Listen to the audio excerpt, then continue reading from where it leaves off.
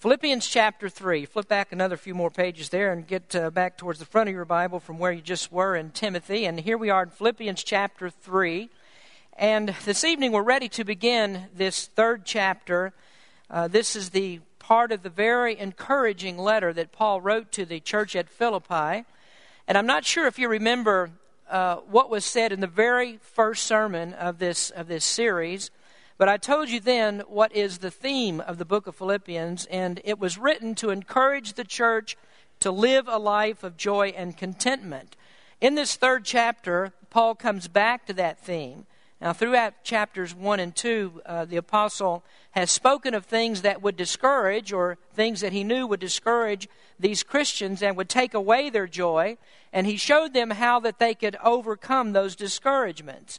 If it's his prison experience, if that's something that discouraged them, then he wanted them to know that all of these things had worked out for the furtherance of the gospel. If it's other Christians who speak out in contention and make the ministry very difficult for him, he said, give praise in that also. Thank God, because there are some who are still faithful and they do speak with a heart of love. If it's their personal tendency to be jealous of one another, then he points them to the example of Christ, and he speaks about how Christ was humbled himself and came to this earth. And so he says, use that as an example of godly humility. And should they become unsettled and fearful because of persecution, he says, joy in that also. Because when you're persecuted, you know that that is proof of your salvation. And so Paul thinks of these many different things that would upset them, that would rob them of their joy, and he comes up with an answer for each of their discouragements. Well, now we come to chapter 3, and Paul returns to the purpose. He's given us examples. He's talked about his personal testimony. He's spoken of working out our salvation. He's given us examples of people who have lived good Christian lives, the ones that he had type of life that he had spoken about in chapter 2. He spoke of Epaphroditus and Timothy and gave them as examples. And so now he comes back to the theme of joy. Now this evening we're going to consider just the first verse of chapter 3. And really we're just going to take one small part of this verse. So we have just a short verse here to read, and then we'll pray and we'll ask God's blessing on our sermon tonight. If you'd stand, please, let's just look at the third chapter, verse number 1. He says, finally, my brethren, rejoice in the Lord. To write the same things to you, to me indeed is not grievous, but for you it is safe. Heavenly Father, we do thank you for the time you've given us to gather tonight. Lord, help us as we look into your word, that we would see things here that the Apostle Paul has written that are for our learning and for our admonition.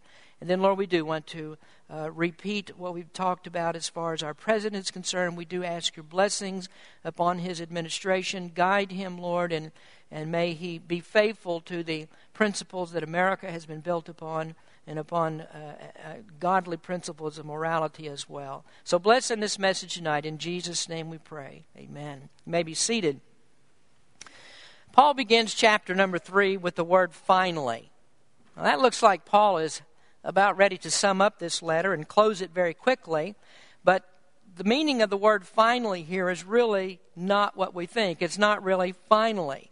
Now sometimes you hear me say finally, and in my messages when I say that, people start to rustle their pages and start to put up their Bibles, and you hear that wave of things that are going on, little sounds and papers rustling as they get put up when I talk about saying finally. But after a little while, you learn that when I said finally, I didn't really mean finally, that there's more to go. A few weeks ago, after a Sunday morning sermon, Lauren told me that the last point of my sermon was too long. She said, people get all excited because you get to the third point and they think you're going to be finished, and then you take forever to finish. Well, that's sort of what Paul's doing right here. He says, finally, but really what he means here is just, here comes the rest of my message. And the rest of the message is just as long as the first part of the message. Now you'll notice in the last sentence of the first verse, he says, to write the same things to you, to me indeed is not grievous, but for you it is safe. And that simply means that he's not troubled or bored, that he has to go back over the very same things that he talked about again. And he knows, though, that this is for their good. It's a safeguard against all these discouragements that they face.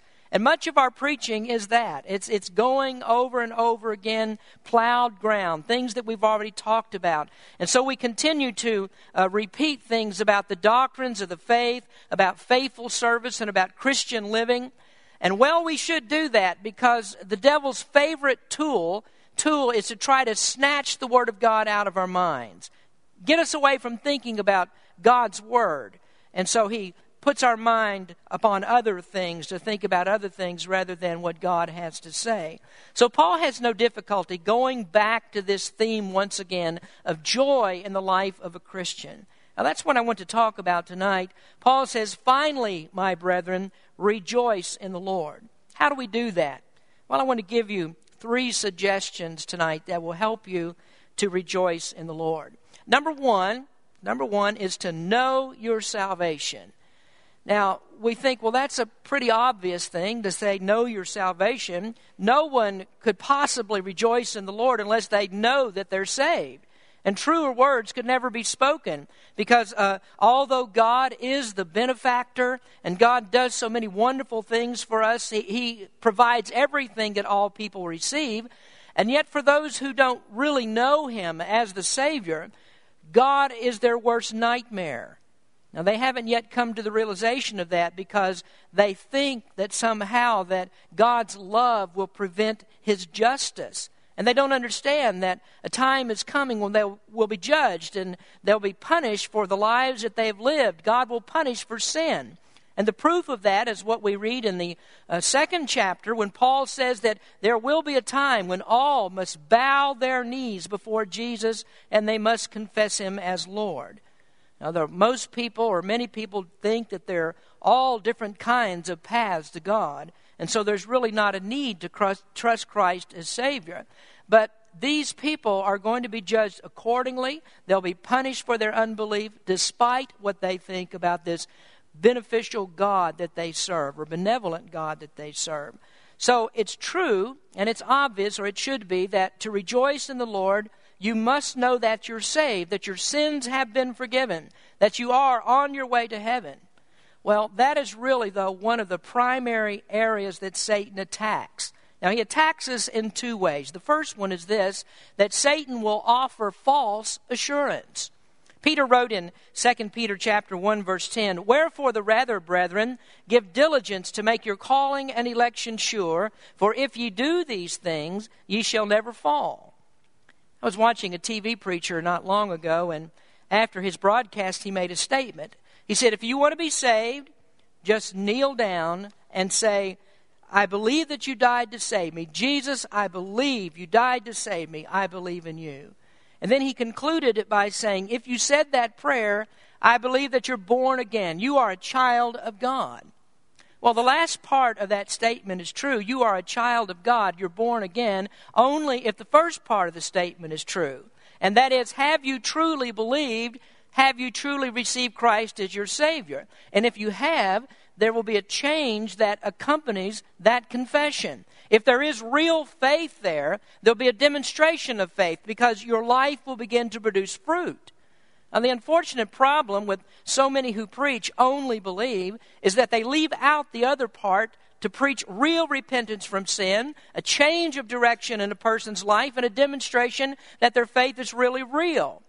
And the change of direction is from works of righteousness that always what is produced in the life of unbeliever. It's a change from that to a demonstration of righteousness, which is always the fruits of a person who has really been born again. James wrote this in James chapter 2. "Yea, a man may say, thou hast faith, and I have works. Show me thy faith without thy works, and I will show thee my faith by my works." So real faith, real reception of Christ as Savior will produce good works. Now, what does Satan do with people who have made a profession and they've signed their card, they've walked the church aisle? What does he do with them in order to keep them thinking that they're saved? Well, one of the things that he does is he makes them look back on the experience of that profession rather than upon the demonstration of faith. And so they have their reliance or their hope in the wrong thing. And the Bible makes it very clear that our profession is not the proof of our salvation. The proof of our salvation is in the righteous fruit that we produce. Jesus said in Matthew chapter 7, "A good tree cannot bring forth evil fruit, neither can a corrupt tree bring forth good fruit. Every tree that bringeth not forth good fruit is hewn down and cast into the fire. Wherefore, by their fruits ye shall know them." So the evidence of salvation is not what you say with your mouth. Now, certainly we need to confess. The Bible says we need to confess that we are Christians and tell people that we are. But that confession is to be made out of a true heart of righteousness that has been changed. And there really is a demonstration with the production of fruit. And that fruit is the way that you make your calling and your election sure. Now, I want to emphasize once again here, though, that this takes place because of a change of heart. You see, it is possible that people can live moral lives. People can live by very high ethical standards. They can be upright in their lives. And there are many, many good moral people out there who have not received Christ as their Savior. Now, some of them are religious and some of them aren't. I'm not going to spend any time tonight talking about the ones that aren't religious because they really don't make a confession of Christ at all. But what about those people that are very religious? They live morally and they are upright, and so they think that they're saved. Well, these are people that depend upon their morality and various other things without understanding that their righteousness really doesn't count. I mean, it's Christ's righteousness, it's Christ's obedience that's acceptable to God. And so their heart hasn't really been changed, and their dependence is in the wrong thing. So these are people that need to come humbly before God and admit that everything that they do is worthless in God's eyes, that they fall short of the standard that God demands. They have nothing in their lives to offer God, and none of us do before we're saved. Just like the songwriter said, "In my hand no price I bring, simply to thy cross I cling." And then we could go on and we could think about other ways, different ways that Satan offers false assurance. It may be that someone looks back on a time that they were baptized. And I even know people that rely upon the fact that they were baptized as babies. And they think about confirmation, and they think about other sacraments that are kept. And so basically they think they're saved because they've carried out some kind of religious function, and so that must be proof of their salvation. Well, none of that works. You cannot rejoice in the Lord until you know without doubt that you're truly saved. A transformation has to have taken place in which you put all of your confidence in Christ and you put none in yourself. We'll talk about that when we get down to verse number 3. You might want to glance down there just a second, that Paul says that a true Christian is one who puts no confidence in the flesh. So Satan comes and he offers false assurance. But the way to know that you really are saved is, do you produce any kind of real fruit for Christ in your life? There is no conversion without commitment. Now, secondly, Satan attacks in another way. He attacks assurance itself. Now, this is the opposite tactic of what we're talking about just before. To the unregenerate, Satan will try to build a false assurance. He offers assurance, but it's a false assurance, and he puts that into place as a substitute. But for those that are truly regenerate, he tries to attack their assurance. He tries to wear it down and to tear it down. Now, this is a Christian who many times is defeated by his unworthiness. It's a person who struggles with sin, and he thinks because he struggles with sin that surely he can't be saved.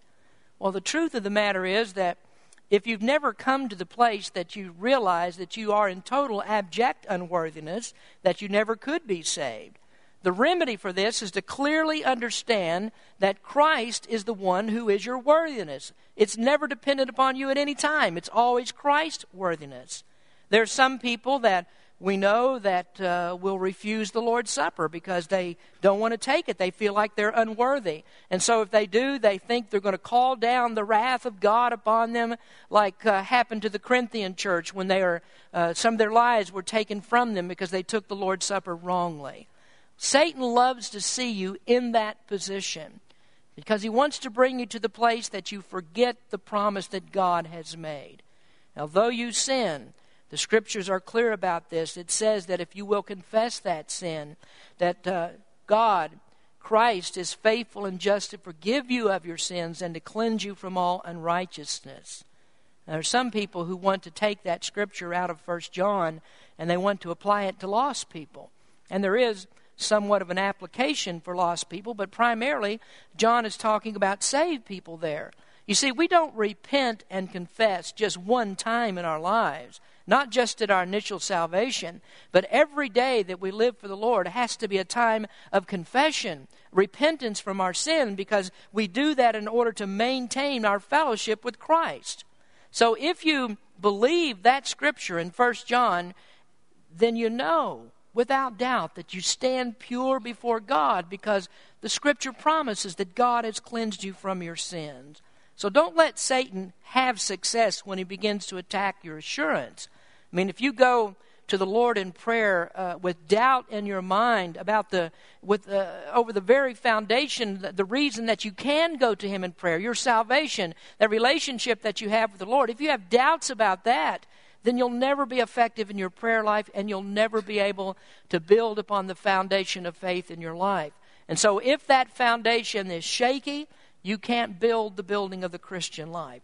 So the solution for a child of God is to claim the promises of the Word. So when you have sorrow for sin, when you have conviction of sin, and even when you have punishment for sin, chastisement, all of those are proofs of assurance. So if you want to rejoice in the Lord, the first thing is to know your salvation. Have that assurance that you truly are a child of God. Now the second thing that you need is to know your relation. Now, number one is to know your salvation. Number two is to know your relation. Now, jump back up there to verse 15 in chapter 2. There it says, that ye may be blameless and harmless, the sons of God. And you might want to underline the sons of God right there, without rebuke, in the midst of a crooked and perverse nation, among whom ye shine as lights in the world. Our relation is that we are sons of God. John wrote in 1 John 3, verse 1, Behold, what manner of love the Father hath bestowed upon us, that we should be called the sons of God. I'll never forget that, because we have a relationship with God. We are sons, and it's a relationship that can never be broken. You know, I pity people who believe that salvation can be lost. I mean, there are some who believe that God would just cast us off, even though we are His children. But this relationship that we have is so strong that God would as soon cast off His only begotten Son, that Jesus would no longer be the eternal Son of God. That is just as likely as it is for God to cast you off who are a believer in Him. Now, there's a lot of confusion over things that will bring us joy and what the meaning of joy really is. Now, some people try to equate joy with happiness. I want to point out to you quickly two things that relate to the differences between joy and happiness, and how our relationship with God is defining in that distinction. Now, the first one is that circumstances should not shape your faith. Our English word happiness is a translation of the Latin word fortuna. Now, that sounds like fortune. It comes from about the same word, and happiness is related to good fortune. Fortune comes from a word that means chance. And so people are happy when circumstances work out favorably, when they have good fortune. So people are happy when things work out the way that they want them to work out. Well, it would be very hard for us to look at what Paul wrote here in Philippians and say that he's happy because of circumstances. You mean Paul had great faith because things are working out with good fortune? Well, that would be hard to prove by the Scriptures. We know that Paul is sitting there writing this letter from a prison cell at Philippi. He never desired prison, well, not for the sake of prison.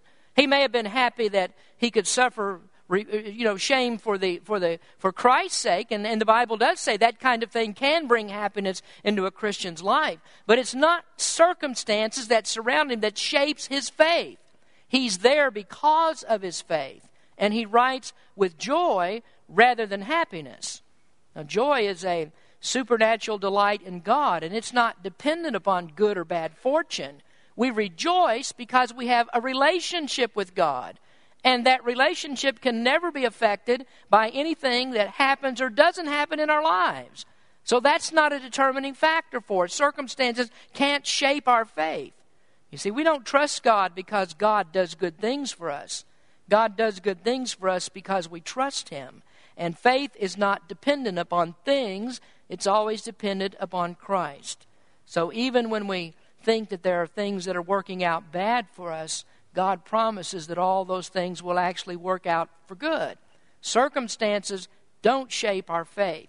Second thing about this is that circumstances should not shake your faith.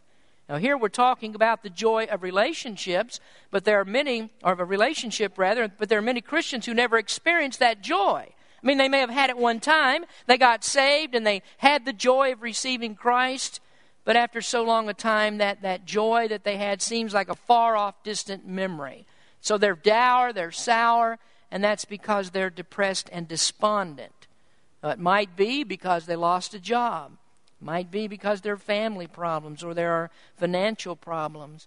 Sometimes Christians lose their joy because they've been looking at other people. And somebody in the church has let them down. Could be a minister, could be a friend, could be Sunday school teacher, deacon. It doesn't matter, but they've been let down by someone.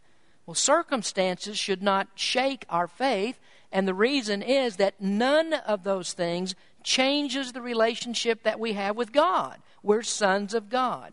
So no matter how bleak that the picture may be for us, no matter how hard that life may seem, we're still God's children. You know, I've been blessed in my life not to really have any extended times of depression. And you know, of course, I'm not perfect, and the secret of avoiding depression is not because I've figured out how to do all of this and I'm some kind of epitome of holiness. I have no other secret than one thing, and that is that every bad thing that happens to me, I've never seen a time when God ultimately failed me. I look at God's track record, and I never see a time truly where I could say, I'm disappointed in God. Every experience that God brings us through is always proof of His faithfulness. So faith can't be shaken when you know that you're a son of God, because God always has your best welfare in mind. So you see here, what we're talking about is that experiencing joy is achieved by taking God's prescription. Paul's giving some advice on a prescription for joy. If you're sick, you go to the doctor and he may give you a prescription and he'd say, here's some medicine for you to take. Or he may say, well, there's some changes that you need to make. There's some things you need to do differently. And so if you want to feel better, you take the prescription. And this is exactly what Paul is doing. If you want that joy in your life, take his advice. Take the prescription. Now, two of those things he tells us here. Here's how you achieve joy. Know about your salvation. Know for sure you're on your way to heaven. That ought to be a reason to rejoice. Know the relationship that you have with God. If you can't rejoice in that, what can you rejoice in? Knowing that you are truly a son of God. That's part of the prescription. But there's one other thing that Paul gives us as a reason to rejoice. Number 3 is to know your position. And now I'm talking about the things that you believe. Now, have you noticed that although the theme of Philippians is joy and contentment, that Paul spends a lot of time in this book talking about doctrine? Now, that's the same M.O. that Paul has in each of his epistles. He always has something that he wants to present on the practical side, but it's always preceded by a doctrinal side. There's value in knowing your doctrine. Know what you believe. Be firm in what you believe. Have a foundation to build your joy upon. Now, that only seems like a logical conclusion to me. I mean, if you're going to have confidence in someone, you need to know them in the best way possible. You're not going to put your confidence and your trust in somebody that you really don't know very well. And the same thing is true with Christians. If you really don't know Christ very well, if you don't have that closeness with Him, if you don't know the doctrines of His Word that explains who He is, what He's done, if you don't know that, you can't have all the confidence that you need to have in Him. And so it's very important that we know our doctrine. And yet, do you know that there are many churches that have abandoned the very thing that will give their people joy? Now, they're looking for the happiness, but they don't understand the real principle of joy. And so they have abandoned the very thing that the Word of God says that you build the foundation of your joy upon. And so you find many Christians that have built their churches on, their lives are built on other things rather than the true doctrines of the Word of God. Now, a case in point, I think, is with charismatic churches. Charismatic churches, most of the time, build their churches on emotionalism. What's real is what you feel. And if you don't feel it, then there's that disappointment, there's despondency there. If you can't experience all these feelings, then you really don't have the fullness of Christ. And being a Christian and having joy is always an emotional response that you have. You know, I was as much told that by a very nice charismatic lady that I once knew. She told me, she likened all the things that she was looking for in her life, the emotional experiences, she likened that to a great feast. And the great feast was being able to speak in tongues and have sign gifts of the Spirit. And so she said to me, she said, you Baptists, you have a whole feast that's spread before you. The whole table is spread, and you're content to eat the crumbs that fall underneath the table. In other words, if you don't have the emotions, then you haven't really experienced Christ. Well, let's take a step back and let's look at the charismatic movement. And what do we find there? Well, we find a movement and we find churches that are devoid of doctrine. Sound doctrine is abandoned in favor of searching for these gifts that really no longer exist. And so when the emotions fail, faith fails. And that's because their faith is tied to the emotions and their joy is tied to those emotions.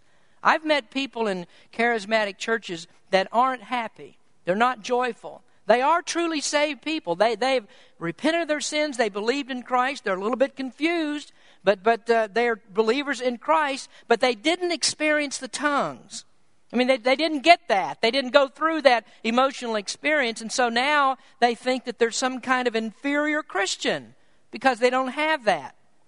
Joy comes from correct thinking on the doctrines of God's Word. Here's what David said concerning the relationship of doctrine to joy. He said, the statutes of the Lord are right, rejoicing the heart. The commandment of the Lord is pure, enlightening the eyes. The Jewish people really learned how to trust God's Word, and they made that a principle to live by. And one of the things that they did was to put a frontlet between their eyes. Now, I'll explain that in just a moment, but they were very misguided in that. They realized that they were to live by the Word of God.